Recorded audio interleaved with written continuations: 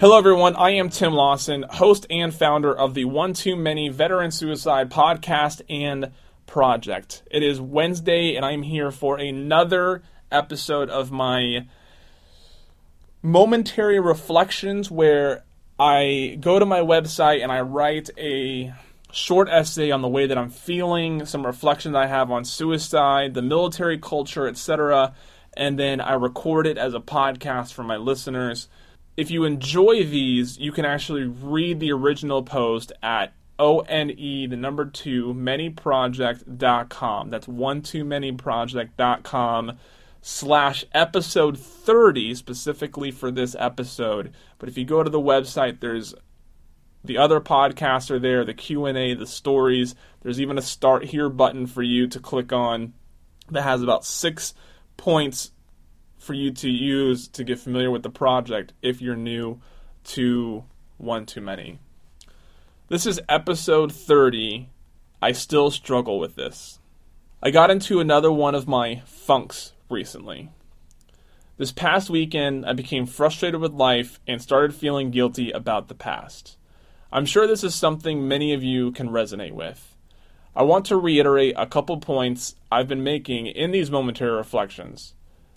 None of this is a quick fix, and it is something you'll battle more than once after you recover. I still struggle with these emotional issues. I'm able to better identify what is going on now, as I mentioned in a previous post, but I still get sucked into the quicksand of doubt, guilt, shame, and woe. For those of you keeping score at home, you noticed there wasn't an episode released on Monday. I couldn't collect my thoughts well enough to finish it and didn't want to release something that was forced.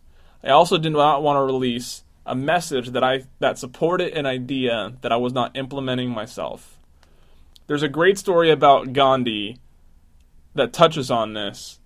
This is taken from a blog from James Altucher, who tells the story best. A woman walks with her son many miles and days to come to Gandhi.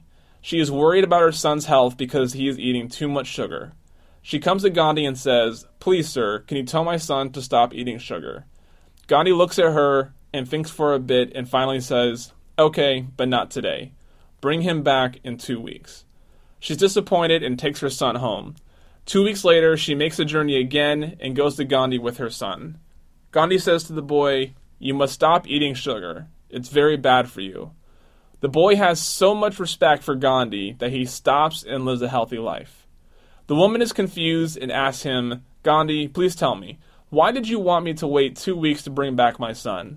And Gandhi said, "Because before I could tell your son to stop eating sugar, I had to stop eating sugar first."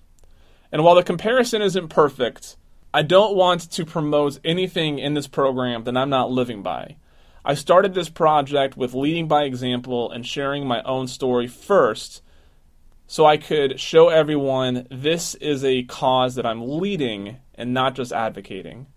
Now I need to make sure that each idea that I put into my message is one that I'm using or at least ready to use in my real life. Thank you for listening.